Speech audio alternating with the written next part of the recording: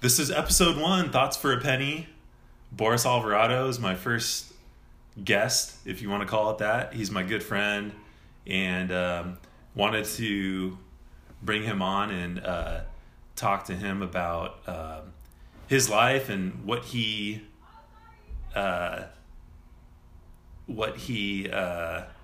enjoys out of it and what's important to him, and what gets him going. So I've got some questions that I'm going to ask him, and they're open-ended. He can choose to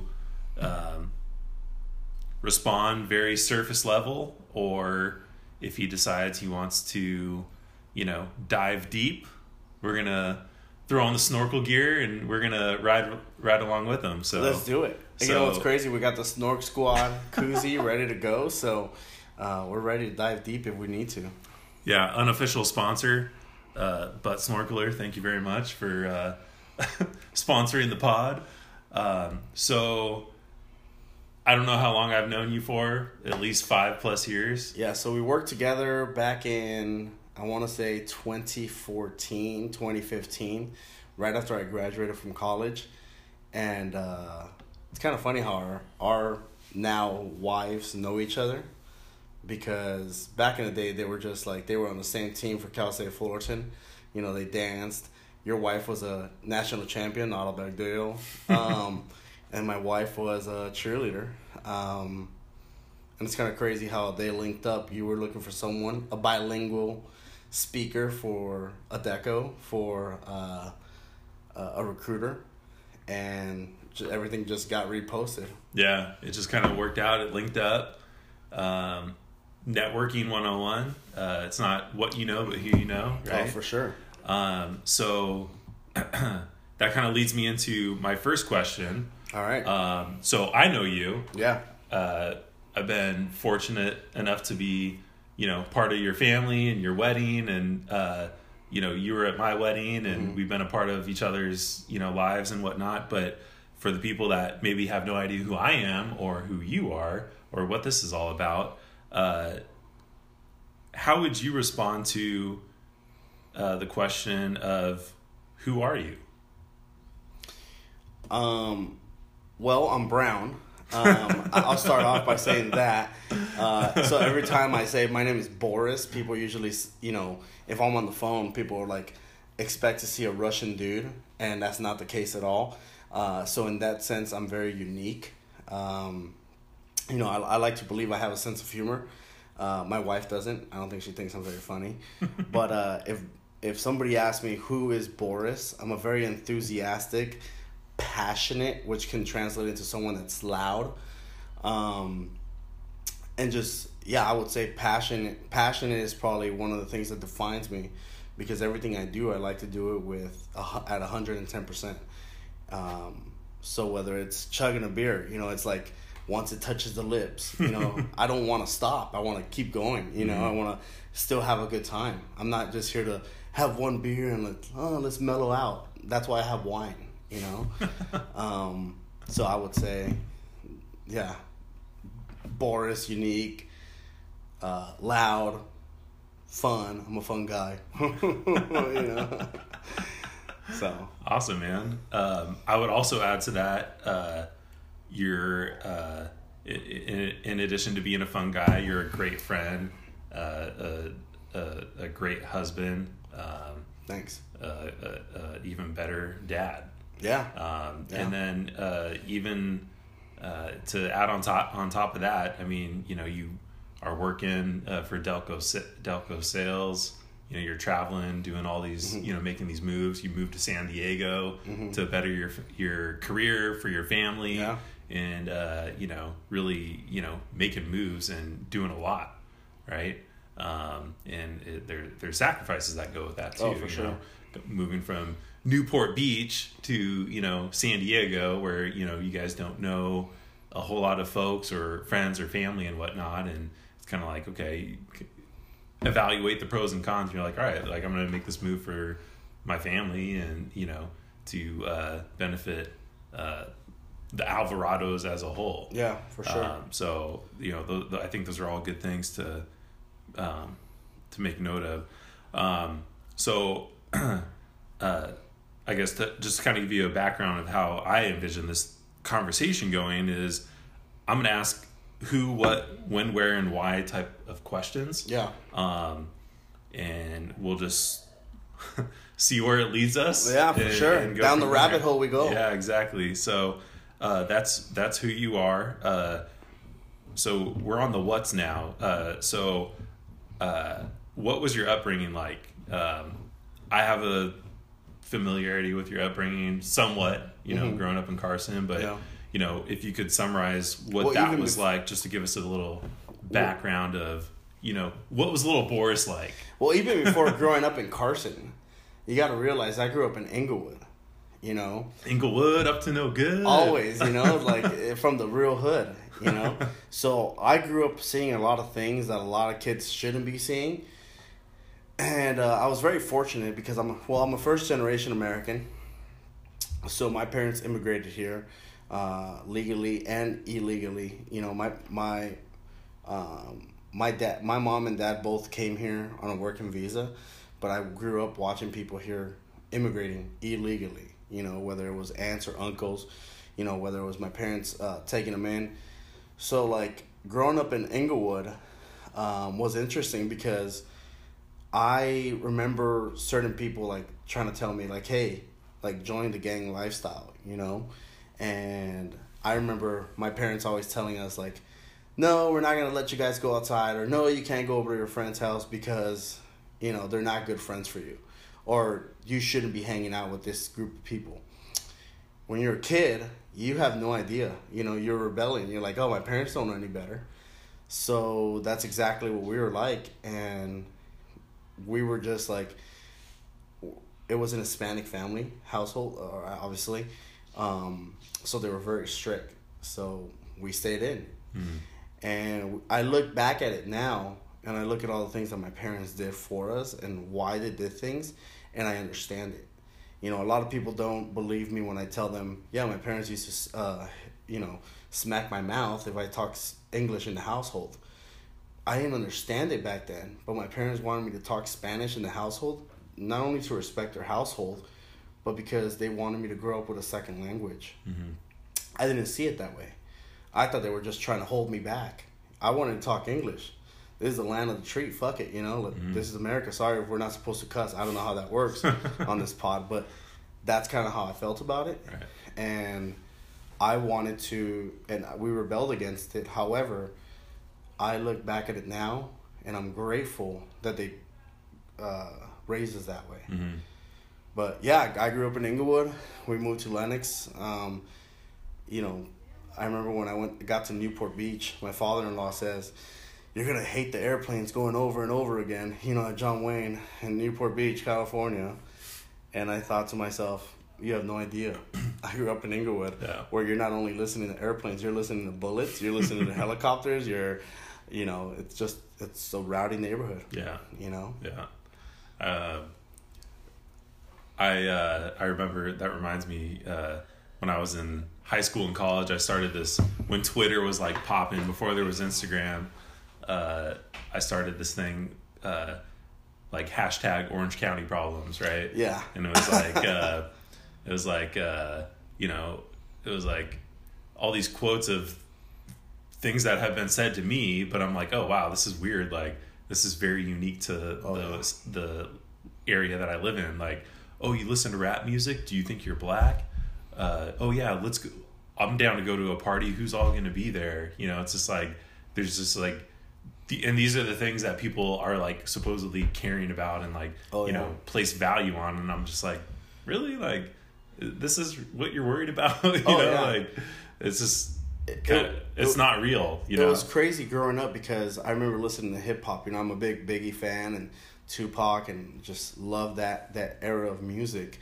And I remember listening to Real Motherfucking G's by Eazy-E, and it was just blasting on my CD player. To all you millennials out there, you have no idea what a CD player is. You pop it in. Remember, you pop in a CD. You have to get the physical disc. Yeah, sometimes you gotta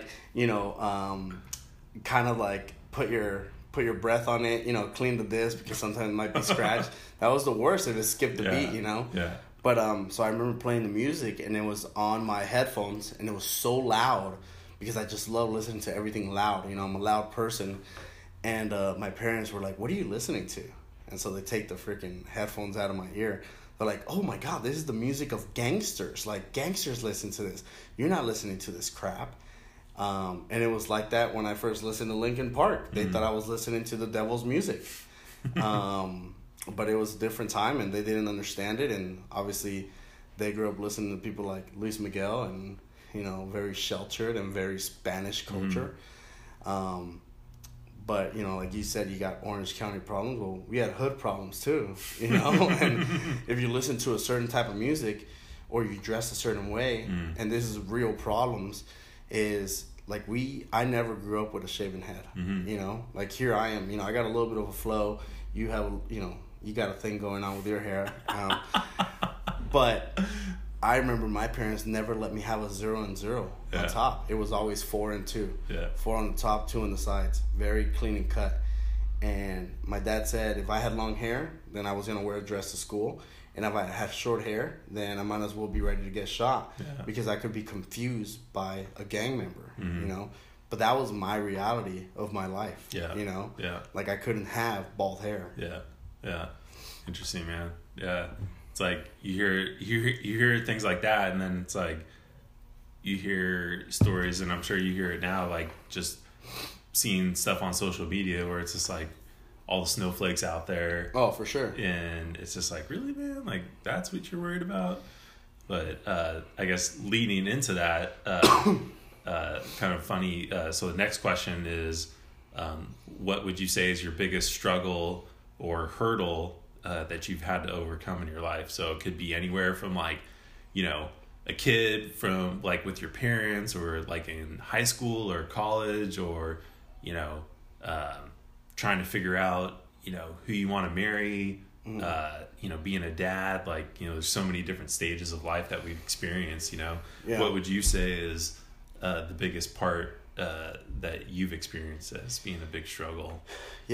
My biggest struggle was honestly, it was in high school, was when I knew that I wanted to go to college, and I wanted to go to a good college. I didn't want to just go to the local college. I didn't want to go to the local community college where everybody else was going to. You know, after middle school, living in Inglewood, I lived in Carson. So Carson was high school for me. So around Carson, you got Cal State Long Beach, which is not that far, and Cal State Dominguez Hills, where everybody seemed like they went, you know. It was like their plan A, plan B. And people in my community, you know, unfortunately, a lot of the people around me didn't really have big dreams. You know, they thought they were supposed to stay there in Carson and live there in Carson for the rest of their lives. And a lot of people still do. They just live around the area because they're so close to their family. Not to say I don't love my family, but I wanted more for myself. I didn't want to just stay in my comfort zone, you know, and that's a hard thing for a 16-year-old to tell their parents is, I don't want to live around you. Like, I want to explore. My parents being Hispanic, never have gone to college, they didn't understand the different levels of college. They didn't realize the difference between Dominguez Hills or a community college versus a Harvard or a Berkeley. To them, it's the same thing. To them, it's like, it's still a school. If you go to this school, you're going to be still good at this school over here. So they didn't understand the process to get into a college. They didn't understand scholarships, internships, extra classes. So I struggled a lot with my parents, especially my dad, understanding that. And my dad and I had a pretty rough relationship for it, you know, but I was very lucky to surround myself with good friends who had like-minded, goals. You know, I had a friend that, from my group of friends, my direct, immediate group of friends, the 4 guys I hung out with, one of them went to UCLA, another went to Cal Poly Pomona, another went to UC Santa Barbara, and one went to Northridge. And myself, I went to Cal State Fullerton, obviously, you know that. But we were the only ones that kind of spread our wings out versus everybody else seemed like Dominguez Hills. And Cal State Long Beach was the comfort, you know. So, and I didn't want to do that. And so it was a little, I think to this point, to now, it's taught me just like if I want something, just keep fighting for it. You know, like don't let somebody tell you you can't do something, you know. And that's where I kind of, I think my daughter, Bryla, is very fortunate, not just because I'm her dad, but I think I'm given the opportunity to redo that again and support her in everything she wants and be able to understand college. So if she wants to go to, you know, Florida State University, right. you know, that's fine with me. I know what's going on. You know, I know how good of a school it is. Or she wants to go to UCLA or USC, like that extra price. I get why we pay for it, you know. But I think it gives me the opportunity to understand her. Something my parents didn't do with me is understand me and support me the way I wanted to be supported. Yeah. You know? Yeah. That's cool, man. It's like you can kind of, you take what you learn from, you know, being in little Boris's shoes, right? And your parents, how they raised you, and then you can kind of like mold and create, okay, like this is what I would do differently, or this is what I learned, or this is what I liked, this is what I didn't like, and this is what I want to, you know, do with my kid, you know? Oh, yeah. So yeah, that's awesome, man. So you know, so we talked about a little bit about your background, you know, your biggest challenge or struggle so far in your life.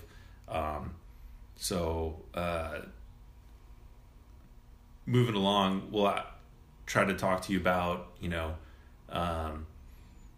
things that are, you know, maybe on your mind or that you're looking forward to in the future, or, you know, kind of like your current mindset, right? So, you know, looking ahead, you know, you're somebody that I, you know, like to spend time with, because I feel like you got a good head on your shoulders. You're a smart guy. You're not a dummy. You're not, you know, focusing on the wrong things or have, you know, values that, you know, are not in line with my values. So, you know, I'm curious, you know, what's on your bucket list? You know, what do you want to, are there things that you want to do, things that you want to accomplish? You know, we'll keep it open-ended. What's on your bucket list, if anything? You know, what comes to mind? Yeah, I think, you know, if I'm thinking about a month from now, what I want to get accomplished is, first and foremost, going on a date with my wife, you know, getting some time away from my kid. And as much as I love being around my kid, I also, you know, my wife comes first, you know. We were in you know, we're both in a situation where we've been here, done it, and we left our parents. I always tell Bree, you know, 18 years from now, Bryla's going to leave us. Just as we left our parents, she's going to leave our nest and join, you know, whether she goes off to join another school and lives with a bunch of roommates. A couple years from there, she meets a guy, and now she wants to live with the guy and marry the guy. And, you know, I'm very, you know, I understand that. My mentality is there. So my mentality in a month from now is at least go out for a date for my wife, you know, and leave the kid behind. But a big personal goal of mine, you know, my bucket list, if you must, is, as you know, I'm a huge hockey guy, you know, love hockey. So I just got back from Nashville last week, and I collected another puck. I went to arena number 6 out of, I believe there's 30-some arenas, 30-some teams. So my goal is to visit each arena, you know, and try to watch the Ducks. I've been very fortunate. These past 6 arenas, I've got to watch the Ducks against the home team. I've been to LA. I've been to Vancouver. I've been to San Jose. I've been to Vegas, Nashville recently, and obviously I've been to the Pond. So my goal, and I've been to Colorado as well, Denver, Colorado. So my goal is to continue, you know, probably see Phoenix here pretty soon. make an East Coast trip to New York so I can watch the Islanders, the Rangers, and the Devils all in one. And even further down the line is going down a Hockey Hall of Fame. So it's a big dream of mine to get all the hockey arenas down. That's what I really want to do. And it's like I tell my wife, hey, give me one night. Give me one hockey night, and you can have the rest of the 22 hours. Yeah. But give me 2 or 3 hours out of that day or that trip just so I can watch a hockey game, watch the guys there, collect the puck, come back home. Yeah. And you can have the rest of the trip. Yeah. You know, so... And I look forward to Bryla getting a little bit older, so maybe she can enjoy it as well and sharing the passion, that I have. So. Yeah. I was gonna say, make it a family thing, Oh yeah, for sure. maybe there's I don't know, maybe there's like a nail salon or something, for Cambria nearby. Yeah. She can go do her thing, and then you can take Bryla along with you and check out warm ups or that's the goal. Like that. So, next question. When have you made a great bad decision? A great bad decision? Yeah. So this is it's kind of a oxymoron, I guess, if you want to call it that. So it's like, when have you made a poor decision, but you're like, I'm like, maybe something good came of it, or you're like, I learned a lot from that, or, I don't know, you just like lived life in doing so, right? Well, the camera's going to be able to see this, but as you can tell, so I got a tattoo of my fraternity on my right shoulder, what do you want to call it, arm, whatever you want to call it. Which is funny because I was wondering when I was asking who are you, if you were gonna say I'm a Sigma Nu alumnus. Yeah, I'm a very proud Sigma Nu alumni. I had a great time in college, joined a fraternity, and was very involved with the fraternity. The past couple of years have been a little rough for me to stay involved just because with kid, being a husband, right. My life has altered. I always said I want to try to stay as involved as possible. But, living in San Diego now, having my wife, and my kid, it's so hard to stay involved. So it's been a little tough for me. But a lot of the best memories of my college / life in general have all come from my fraternity experiences. So this tattoo, you mentioned like the worst good decision, I've ever made or whatever it was.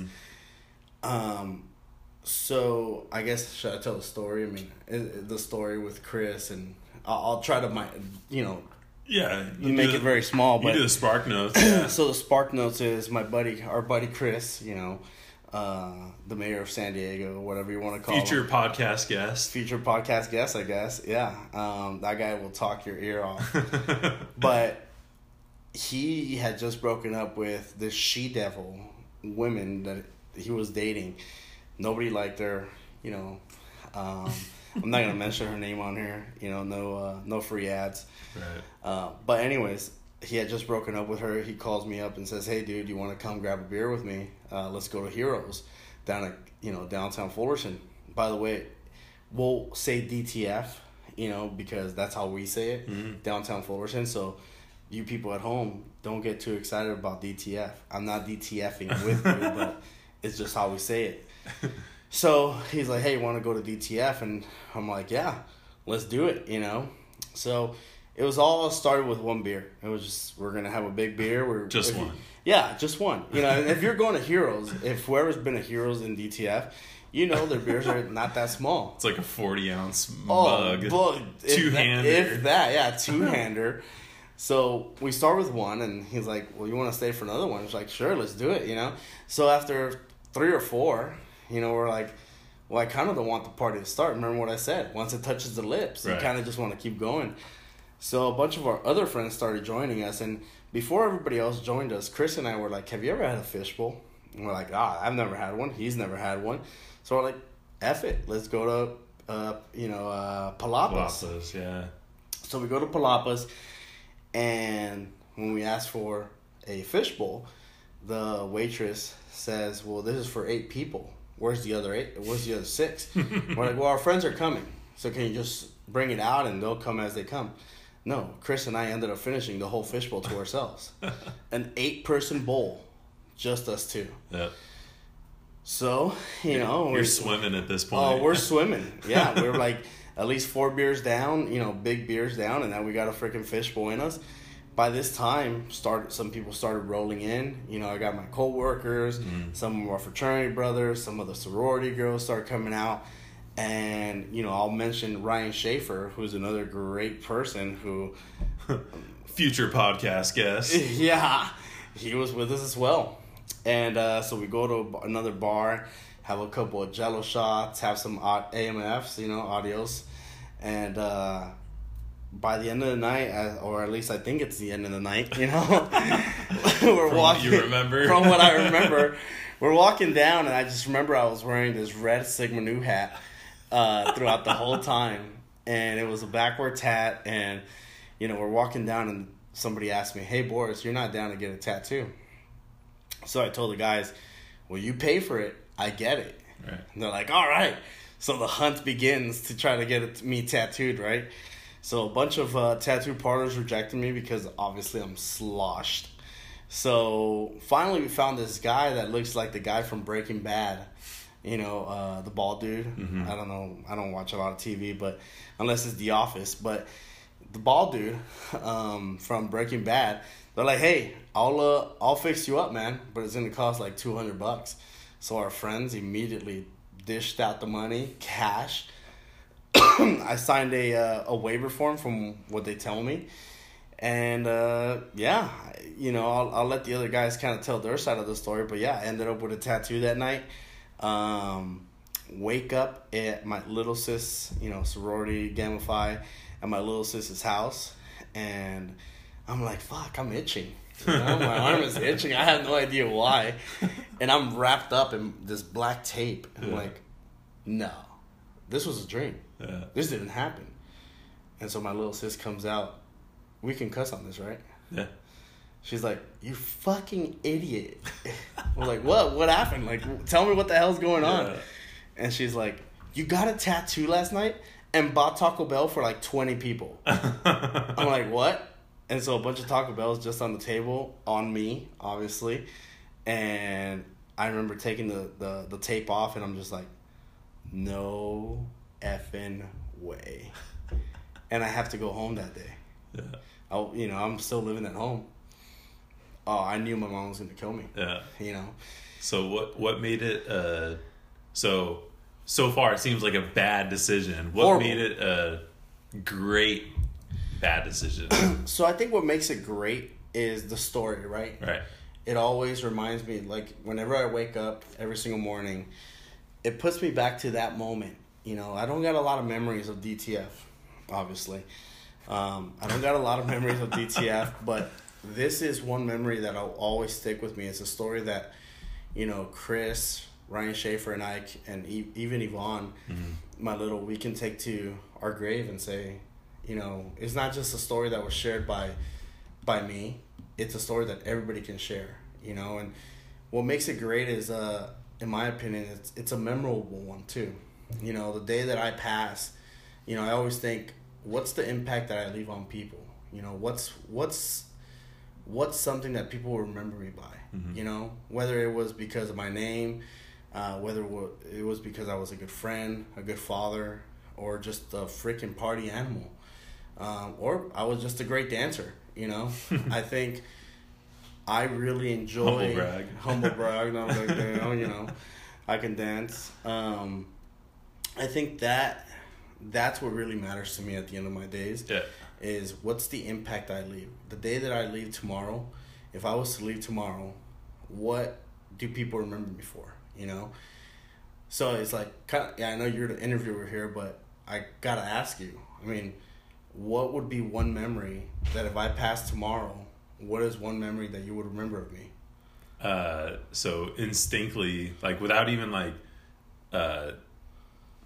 like without even that question going in one ear out the other, I just think of your laugh. Like your laugh is very what's the word? Contagious. Contagious, exactly. It's very contagious. Like whenever you have a presence in the room, like people know that you're there and they want to be around you, and you're fun to be around. And like you hear your laugh, and you're just like it's like, okay, yeah, we're having a good time, man. Like, yeah. Doesn't matter what type of like mood you're in, and like I know we're both human beings. I know we both and we've had conversations where we're like, kind of down in the dumps, or we're in a funk or whatever.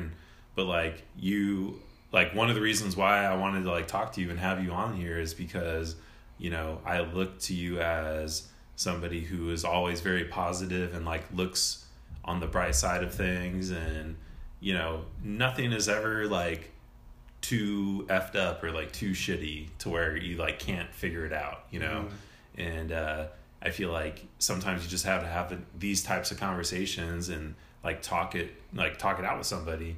And then, a lot of times when I do talk to you, it's like, it's not so bad, you know? Yeah. It's like, we're not in Carson, we're not in Inglewood. It could be worse. Exactly. It could absolutely be worse. Exactly. So it just kind of puts things into perspective, and, you're, somebody that I can trust, and I feel easy to communicate with and talk to. Yeah, for sure. Yeah. No, I just thought that was interesting because, like I said, this story, at least my Sigma Nu tattoo story, mm-hmm. Has hit a bunch of people in different ways. Where, whether if they were there, they're like, oh yeah, remember that time, and then people that weren't there, who know the story, were like, here comes this fucking story again. Right. It's like they've heard it multiple times. Right. So, in that sense, it's been a blessing, mm-hmm.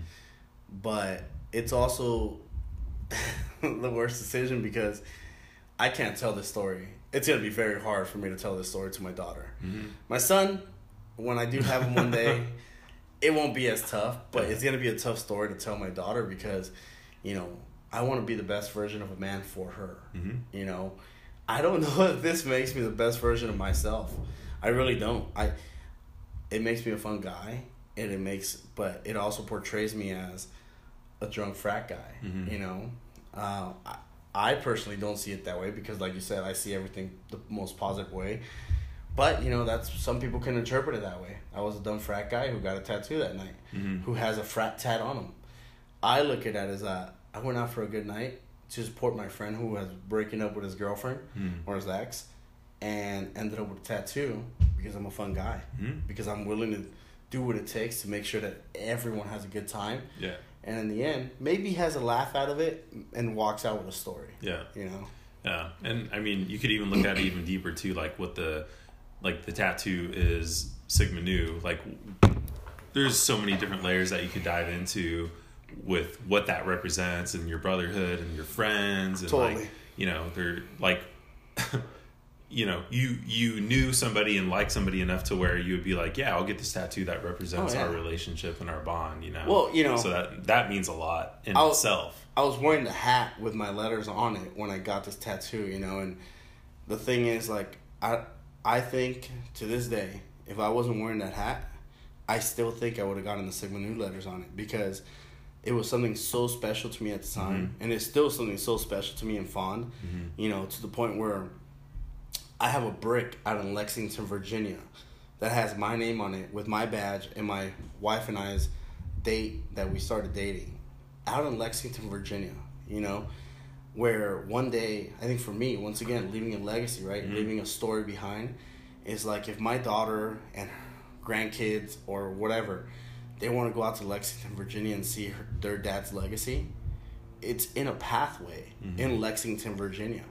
And it's going to be there for many, many years. Mm-hmm. Sigma Nu just turned 150 years old. Who's to say in 150 years from now, too, mm-hmm. my great-great-great-grandkids are going to be able to see that and be like, that's my great-great-great-granddad, you know? Right. Same thing why I proposed at Ponte Winery. Ponte Winery isn't going anywhere.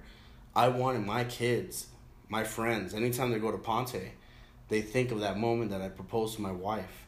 I can always go back to that place where I proposed to my wife, right, to make our life. My daughter and future kids will be able to see that, go there and be like, with their friends, you know, once they're 21 or whatever, and be like, yeah, my parents got engaged here. Did you know? Super cool to be able to say that, you know. Not a lot of people can, you know. I try to leave a trail behind because I know I'm not here for a long time. I know that for a fact, you know. At least not the way I eat, not the way I drink, you know. But I would hope that those little memories of even, like, let's say, like, Marissa went to that Dave and Buster's. You don't think that that's a memory right there? You leave it behind, you know. Right. That's how I feel about it. Yeah. No, that's interesting that you bring that up, and that's one of the reasons why I finally decided to do this stupid thing, because, like, you know, I'm not the most outgoing, or, like, I'm not the loudest in the room. You're a fun guy. I'm a fun guy. Yeah. Get to know me, but I always have the saying, it's like, you know, loudest in the room isn't the smartest in the building, right? So, and that's kind of something that I take to heart, where it's like, I have a lot to say, but I'm not always going to say it, you know? You know, I finally decided, like, you know, let's just start this thing and see where it takes me. And, you know, it's a challenge to have these types of conversations. Oh, and, for sure. You know, it doesn't happen naturally. You have to, like, make it happen type of thing. But I think at the end of the day, 10, 20 years, 30 years from now, like, you know, when we're freaking old farts and, you know, walking around, our kids are married and whatnot, like, it's going to be funny to look back on, you know? So that leads me to my next question. So, when you are falling asleep at night, or when you first wake up in the morning, like, what's something that you're thankful for, or that you're grateful for, or, like, what's like the first thing that you think My of? My wife. I am so thankful for Bree. You know, a lot of people, I know for a fact, I know why. So I get choked up, you know, talking about this, because my wife is the reason why I feel like I'm still alive on this earth. You know, I thank God that He gave me her, because if it wasn't for Bree, I'd probably be, you know, still living this bachelor life, you know, sleeping around with multiple women, drinking, you know, spending every single bit of my cash on drinking. You know, I really don't think that we would be as close as we are, you know, because of different values, right? Like, you have your family, and I think I'd be a pretty lonely guy overall. You know, you think you have it all, you know, when have a lot of money, you're single, you're living the bachelor life, you think you have it, but you don't, you know, and I know that because I felt that way, you know, and I think about what my life would be without my wife. And if it wasn't for my wife, the beautiful person she is, I wouldn't have a beautiful daughter. I wouldn't have this stability in my life, you know. So I thank God every single morning for her, because she makes me the best version of myself, you know. She is the reason why I even wake up and do anything. You know, I don't have to go to work. I'm an outside sales guy. I can stay home. I can be with her. I can be with my kid. I can, you know, lounge around in my freaking underwear. But I go to work because I want to give her a better lifestyle. And you notice that I don't say myself a better lifestyle. It's not about me anymore. I just always want her to be comfortable. She's a stay-at-home mom, not because I want it, but because that's what she wanted. And I'm working so she can do that.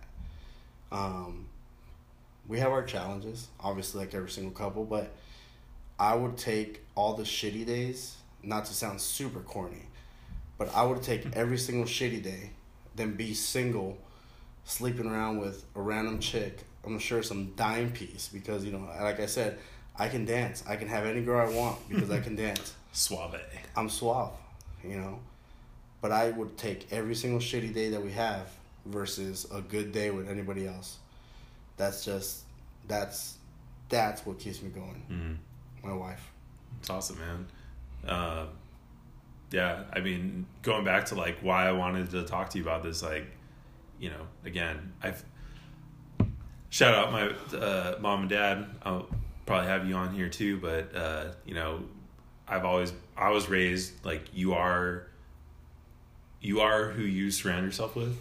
Yeah. And it's like 5 degrees of separation, like, you know, whoever you surround yourself with, that like that's, you know, what you pick up things from. And you know, that's definitely something I've like noticed from you and has been alluring to me, like, oh yeah, I want to be around this type of person because, you know, they value you know, being they value relationship and nice. Thanks, man. They value relationship, they value love, they value caring for another person. And really, when it comes down to it, it's like putting yourself last. Like, even, you know, we came down here to San Diego to, like, visit with you guys and spend the day with you. And it's just like, when we're getting ready to get out the car, it's like, you know, I'm running around the house, like, all right, is James taken care of? Is Amber taken care of? Is Marissa taken care of? Did the pug poop? Like, did he eat? Like, it's, so I'm, like, going down the timeline, and then it's like, all right, did I shower? Am I dressed? Yeah, like, yeah, I'm always last, right? It's like, take care of everybody first, and then, Totally. you know, worry about myself at the very end. And Well, when you do that, it's like, it usually works out because, you know, let's be real. If everyone else is happy, like, our lives are happy. Oh, for sure. And, like, we have these people in our lives because we love them. And, like, even if we have, like, you know, even if we don't even have a shirt and shorts on, like, and everyone else is happy, it's like, we're still going to be happy. Even if we're hungry, you know, it's like everyone else is taken care of. Yeah, that's kind of like, even like today, like this morning, you know, Bree's finally getting ready. You know, she doesn't get ready very often for anything because, you know, she's at home. And but, you know, I changed the baby twice and, you know, changed the diaper 3 times, changed her twice because she had spit up on herself. But, you know, being able to give Bree that time for herself to get ready and just, you know, make herself beautiful for herself, you know. It's not about, you know, you got to realize with the girls, they don't get ready for us. It's girl time. They get ready for other girls, you know, which is fine. Totally get it. But I want her to be, like, I'm very happy that she was able to do that for herself, you know.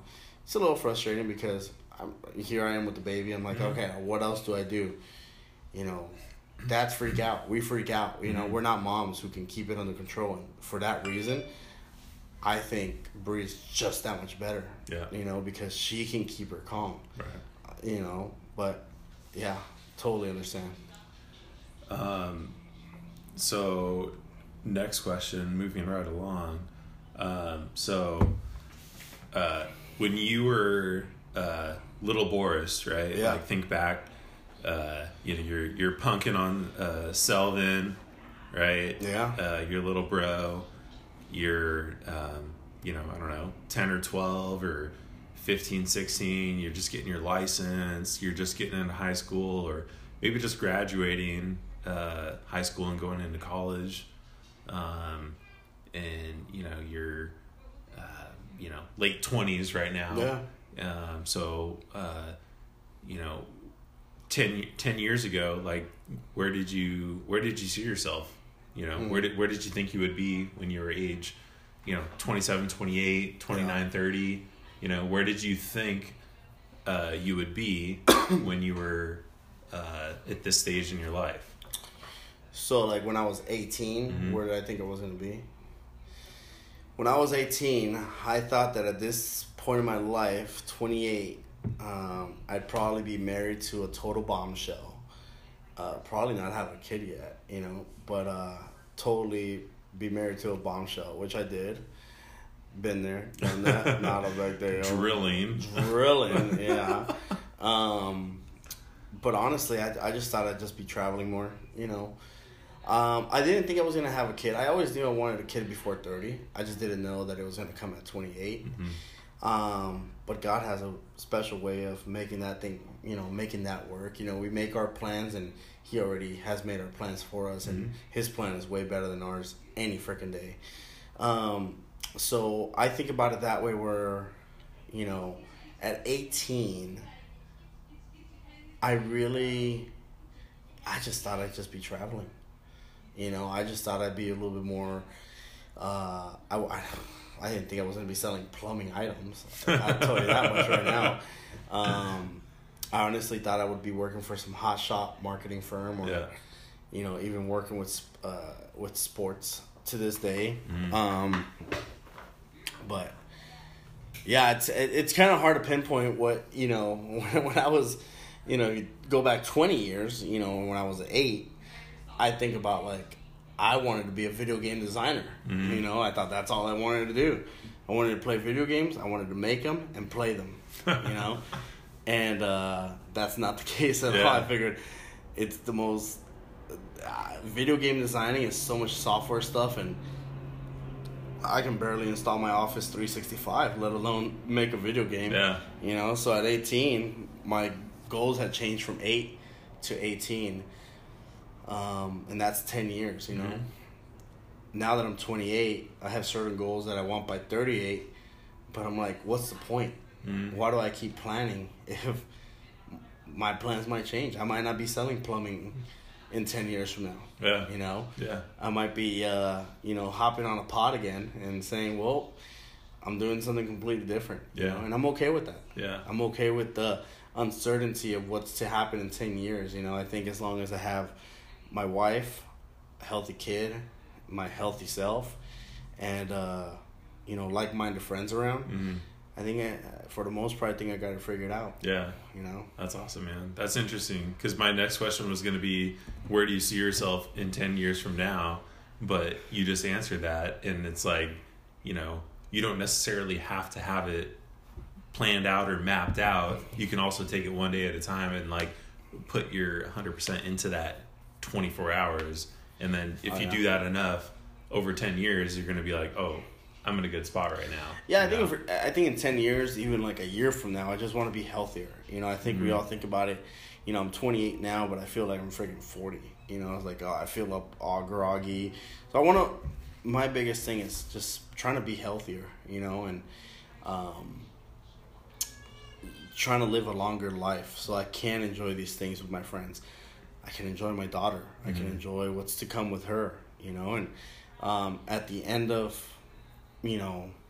all of this is spend time with my wife, be able to travel with her at the end of our days, or even between, and make it as many memories as possible. Because if there's one thing that we know, I don't know I'm sure you don't want to get into this today, but, we, on this day, the great GOAT, number 24, number 8, Kobe Bryant, suddenly passed away. If there's one thing that we can learn from this and any other moment, is just what, he lived it, he accomplished what he wanted to, but he had all the money in the world, and then to suddenly go like that, that's so tough. So I don't have all the money in the world, and I'm okay with that, at least right now. I just want to enjoy my family as much as possible. I want to enjoy my wife and, make experiences. And that's something, if anything, we learned from Kobe is he left a legacy. He left memories. Everybody can pinpoint. It sucks to say, but everybody knows where they're at everybody knows where they were at for 9/11. Well, everybody also knew where they're at when Kobe showed up in the finals. Everybody knows where they were watching it. And I'm sure everybody will know where they were at when Kobe passed. That's all I want. If I pass at 38, I want people to know where I was at. That's it, you know? It doesn't have to happen. But that's where I want to leave a legacy. That's good, man. That's what I feel like we're all striving for. And for me, I'm early 30s, and I'm kind of looking at all right, next stages of life. I've got a great son, newborn daughter, building my family, building a home, and it's okay, when I'm gone, what's here here that's going to be left. And that's part of the reason why I wanted to start this thing, because it's like I want to start documenting, you know. I've heard it on countless podcasts, but the theme is like, you know, a life worth living is a life worth documenting. Oh yeah. You know, and I feel like I've got a life worth living, and I know a hell of a lot of people that have got a life even more worth documenting than mine. For sure. You know, so that's part of the goal of this whole thing and this little project of just, you know, kind of documenting everything and trying to create a legacy and some sort of a trailblaze of, you know, for my kids to look back on when we're old, you know, farts, you know, and they're like, you know, shut up, mom and dad, like, I'm gonna try to, like, you guys had it bad when you had Netflix, you know. It's like, yeah, they have no idea. So I've got 3 more questions. They're kind of quick hitters. Yeah. Or they could be pretty deep too. So, you know, take it for what it's worth. So first one is, and I think it is very fitting for you, and I'm genuinely curious on how you would respond to this, because I think you're a pretty positive, happy person. So, you know, why are you happy? Well, it's easy. My daddy used to say this all the time. If you wake up, you're not in a hospital bed, you have 2 arms, 2 legs, a working brain, and you have a job, there's so many reasons to be happy, you know. My mom used to say the same thing. You didn't wake up in a hospital today, right? You don't have cancer, do you? There's so many reasons to be happy. And I look at it that way too. My wife thinks the same way. Is, you know, her dad went through cancer. Her mom passed away from cancer. You know, there's so many reasons to be happy, and a lot of people don't see that. I feel like a lot of people go through emotions, and I forget too. I'm not that, you know, I forget to be happy sometimes. But when I get in the car and I do a routine in my car every single day where I'm like, thank you, God, for another day of life, and thank you for these people, it grounds me and says, wait, thank you for making me wake up. Mm-hmm. Thank you for I'm not in the hospital bed tonight, you know? Mm-hmm. And that's always been like the theme at my parents' house, you know? They're, you know, whether it was like, oh, you get to go to school. Well, you know what? There's a kid that wishes he could go to school, mm-hmm. and he can't. Yeah. So how do you feel about that? So that's how I feel. There's somebody out there that wishes they could go to work, mm-hmm. or somebody out there that wishes that they can wake up next to a spouse mm-hmm. as beautiful as mine, or, you know, someone that wishes that they could hold a kid, right? You know, a lot of people can't have kids, you know. We're very fortunate that we were. Mm-hmm. Even when we got pregnant when we didn't want to, we're still very thankful that we could. Mm-hmm. Somebody out there has waited 5-10 years, their whole lives to get pregnant, and they still can't get pregnant. And guess what? We did. Mm-hmm. So there's a lot to be happy about. Mm-hmm. You just got to see it that way. Yeah. It's kind of like perspective. Everything happens for a reason, and mm-hmm. it's kind of up to you on how you want to process and compartmentalize that. Oh, for sure. Know?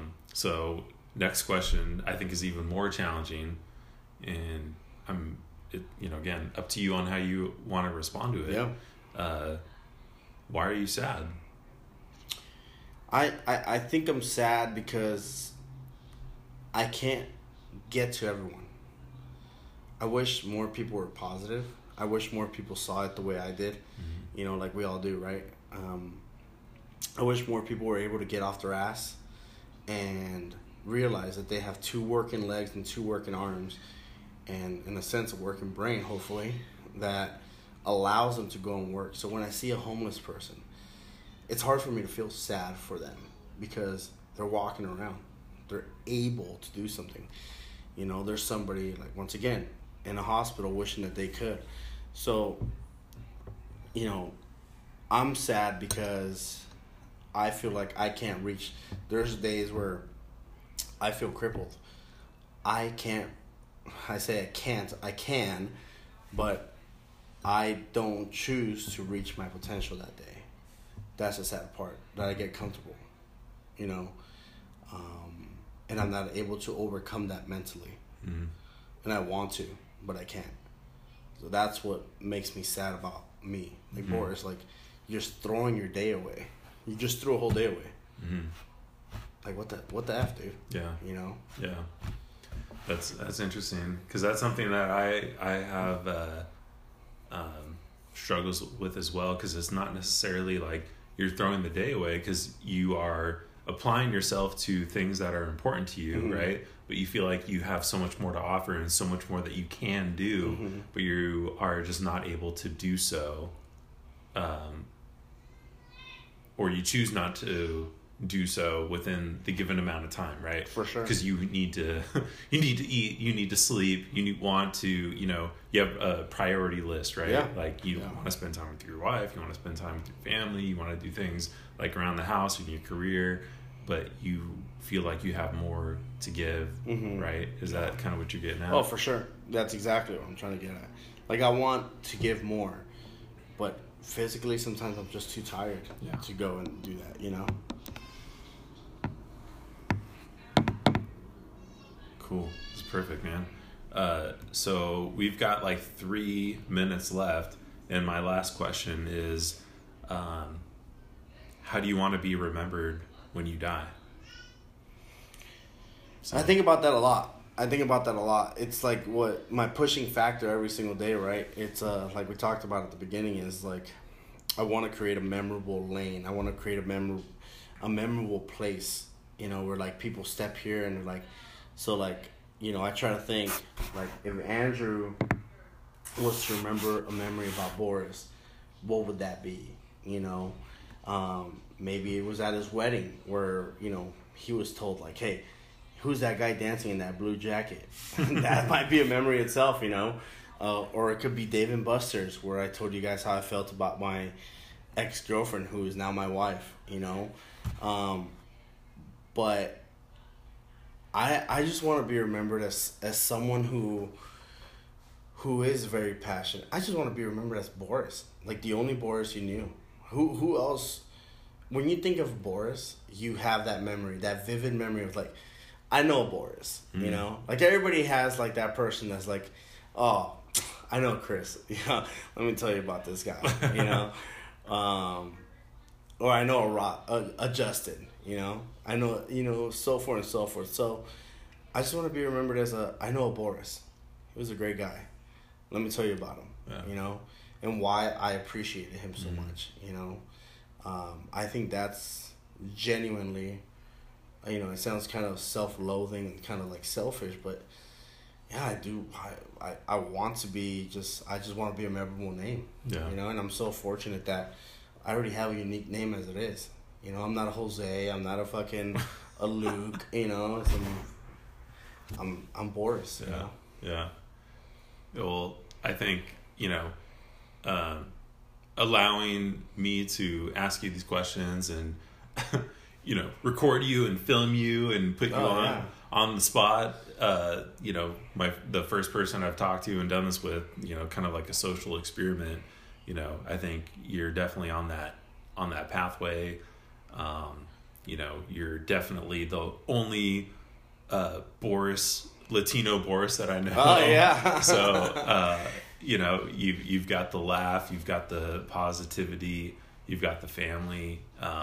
You know, I think you're definitely on the right path, and I think you've got a lot to, you know, a lot to contribute to not only your family but this world and your friends, and you know, the list goes on. So, you know, I really appreciate you. Oh, dude.